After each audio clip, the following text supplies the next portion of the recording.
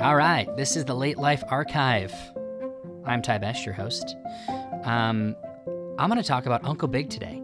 Episode 1 is going to be Uncle Big, a man that I interviewed in Oklahoma in the middle of nowhere, somewhere south of Tulsa. He lives in a cute little apartment next to a park, next to a school, not too far actually where he went to elementary school, he told me in his interview.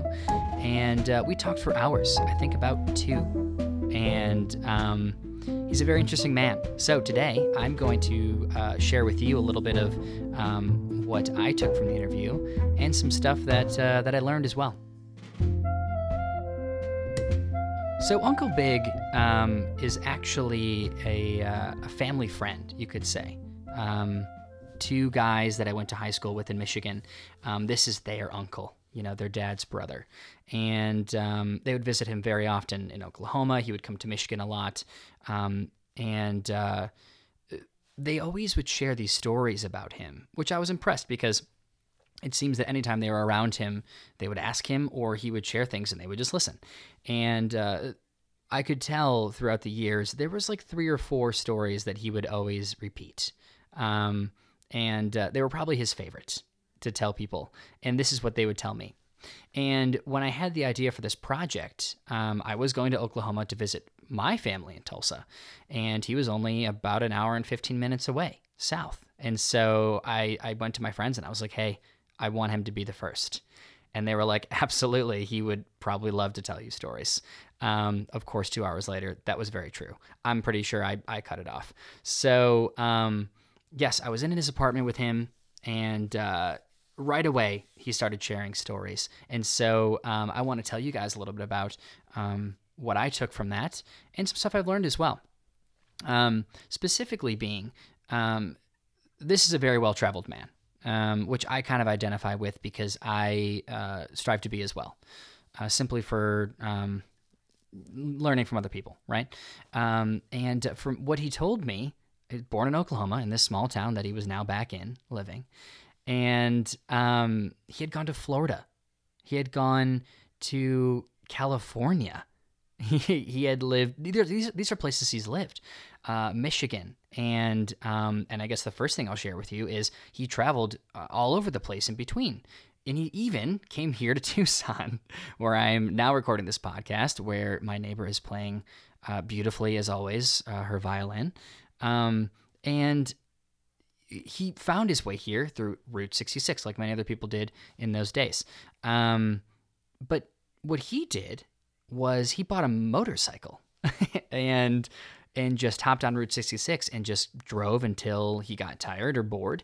And he told me that he would stop in towns and he would just stay for 3-4 days, sometimes a week. And a lot of the time, he would stop at like little rest stops or places for truckers where there's nice bars and restaurants for them to all mingle at and party and stuff. And he was telling me it got pretty wild. He used the word wild very often. And he said it got pretty wild in these places. And he met a lot of women and he drank a lot, and it sounded like he had a ton of fun. And this was just him having been out in different parts of the country, and him trying to get back to, I believe it was Oklahoma at the time. Maybe it was Michigan. He was just trying to get back, and so he was like, well, I'll just get a motorcycle and go back that way.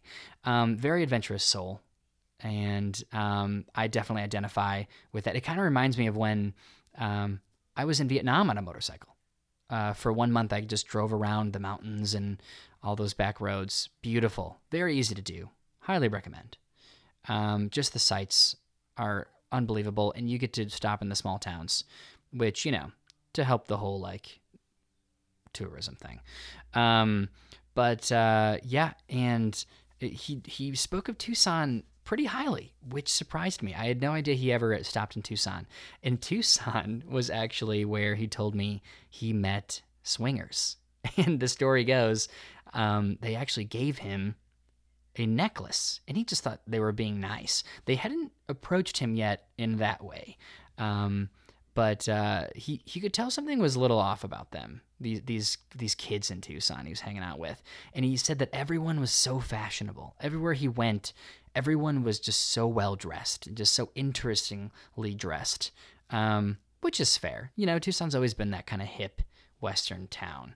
Well, after the whole Hollywood cowboy thing, but these two people who he had a weird inkling about gave him a necklace. And nothing happened with them sexually, but he moved on in Arizona, and then he found out the hard way that what he was wearing was a necklace that identified him as a swinger. So he was approached by someone, and they thought, he was game. So what he shared with me was immediately he went to the pawn shop and got, I think he said $1,000 for it. So this necklace, who knows if this number's changed over the course of the year in his memory, but it just sounds like it was worth a lot of money. So good for him. But he had that adventurous side to him, and that brought him to Michigan as well because of family. He first went to Florida to be with his brother, and he told me that they would hunt wild pigs there. They would catch them by hand. They would catch snakes and sell them for their skin. They would do a lot of fishing. They would run into gators all the time and fucking wrestle with gators. Just incredible stuff. It sounds like he had a great time in Florida. And then California. He was there for the Beach Boys. He was there for the Supremes when they came over from Detroit. It sounds like he had just an incredible time traveling during this part of history where things were a little bit different and music was incredible and very easy to enjoy on the beach. So probably for free. Then he made his way to Michigan. This is my connection with him, the Michigan connection. And sure enough, he was working in a factory in Detroit, living on 8 Mile. And he was there for the Detroit riots. He was there for the riots, which that's just fascinating to think about, what that must have been like to see. He said he'd have to go to work every day during the riots. They had security to help them get in and out safely. Then they were on their own to get home and then back the next day. He mentioned to me that it was just the craziest thing he's ever seen in terms of people breaking things, fires everywhere, just the sirens and the screams and the fighting. All of it, he said, was just the most unbelievable thing he never thought he would experience, which makes sense. He was there for the riots, and then, I kid you not, this is what got him into, which I knew him to be an asphalt guy, a very strong asphalt guy, because one of the stories is that he carried a pool table up the stairs, or I'm sorry, down the stairs by himself in someone's house, a regular size pool table. And so, and other stories about how he would lift giant things of asphalt or concrete out of trucks and flip, those little, what are those things called? Rollers, the things that flatten the asphalt. He would flip those over when, I guess one time it fell into a ditch, he was saying, and he flipped it over. Those things weigh a ton, literally. But because of the Detroit riots, he said, I'm done with this situation. And then he started doing asphalt with his brother, outside of Detroit. That's how he got into asphalt, because of the Detroit riots. Stories like that were so cool.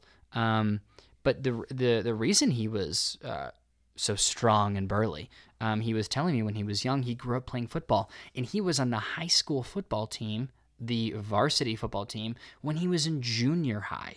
It was him and 3 other friends of his that were just massive, that were just so big and not necessarily strong, just had big bodies. And this is when he realized that he needed to be strong. There's a funny story he told me at football practice. He said they were really mean guys back in the day, and they would chew tobacco during practice and spit on you and stuff. And, kind of like initiation, I'm assuming, for him with the older kids. And he said after one practice, he realized all these kids were just super tough. He was like, I got to get strong. Like, I'm big, but I got to get strong. And he would just carry like bags of just like weight up and down a hill, and he would run for 12 miles a day. Like, so he was kind of a mix of like a cross country runner and a weightlifter. So that kind of gives you an idea of how interesting and special this guy was. But and then he actually went on to play for the Oklahoma football team, University of Oklahoma. Yeah, interesting, right? Different times back then. He had no goals for going that far with it or playing the NFL. It sounded to me, after this 2 hours of digging into his life, like he just wanted to have different experiences. And I get that. And that was really cool to hear. What interested me the most, and I'll finish with this, was his relationship with women romantically. This is something I think we all go through a stage of struggling with, like, you know, do I date someone? Do I not date someone? Do I date a bunch of people at the same time? Like, do I get married, or should I be working towards that? Or do I stay single forever? You know, I'm sure we've all had that thought. I asked him, because a few of the stories, there was always women involved. And I heard this from from my friends, that they would always say, like, he always had a girl. And they always heard stories about him, you know, being with a gal. And so I asked him, I was like, you know, whatever happened to any of these girls? Like, were you with them for a while, or did you ever get married, or anything pan out? And he said something to me, and I could tell in his eyes, like, he was really reflecting on it. And he basically said, you know, there were a few women that I was with for a long time, and I had a lot of fun with. But some things just pan out differently, and some things don't work out. And that's how he said it, almost verbatim. And that struck me a little bit. This guy who I so identify with because of his adventurous side, who just wants to experience life anywhere, anytime, open to anything, and just a fun dude. Never settled down. He is single to this day in Oklahoma, just chilling, making art. He also does that. I forgot to mention that. He is an artist. And he gave me a gift when I left, which is really cool. It was like horns from a deer that he had hunted. And then he did some like metal working thing to make a mask, and so the horns were coming out of this metal mask. It was really cool. I still have it to this day because it was such a special interview for me, just because of how much he shared deeply with me. Really cool guy. All of those things, they will stick with me, and I'm so glad that I got to hear them, and that the family gets to have this video, and so they can then look back on this 2-hour interview of just him extravagantly explaining all of these beautiful stories to me, and then of course to them, and hopefully their future generations. That's Uncle Big, middle of nowhere. I forgot what the town was called. Oklahoma, south of Tulsa. That was 2017, I believe. Yes. I think it was late 2017. That's all I got for Uncle Big. I hope you guys took something from that. We'll try to make it to 15 minutes. So the next interviews are going to be the business side of the Late Life Archive. They are going to be me pushing into retirement homes, people in Tucson that have family members that want to share stories and still can, thankfully. And so this is the business part of it. This is people that I'm going to come across that are now under the service of the Late Life Archive. And so we'll see where it goes. I'm really excited. And I think Tucson is an incredible place to start this project. So you know as much as I do for episode 2, who it will be, what they will have said. I don't know. We'll see. I'm very excited, and I hope you guys listen next time. Thanks.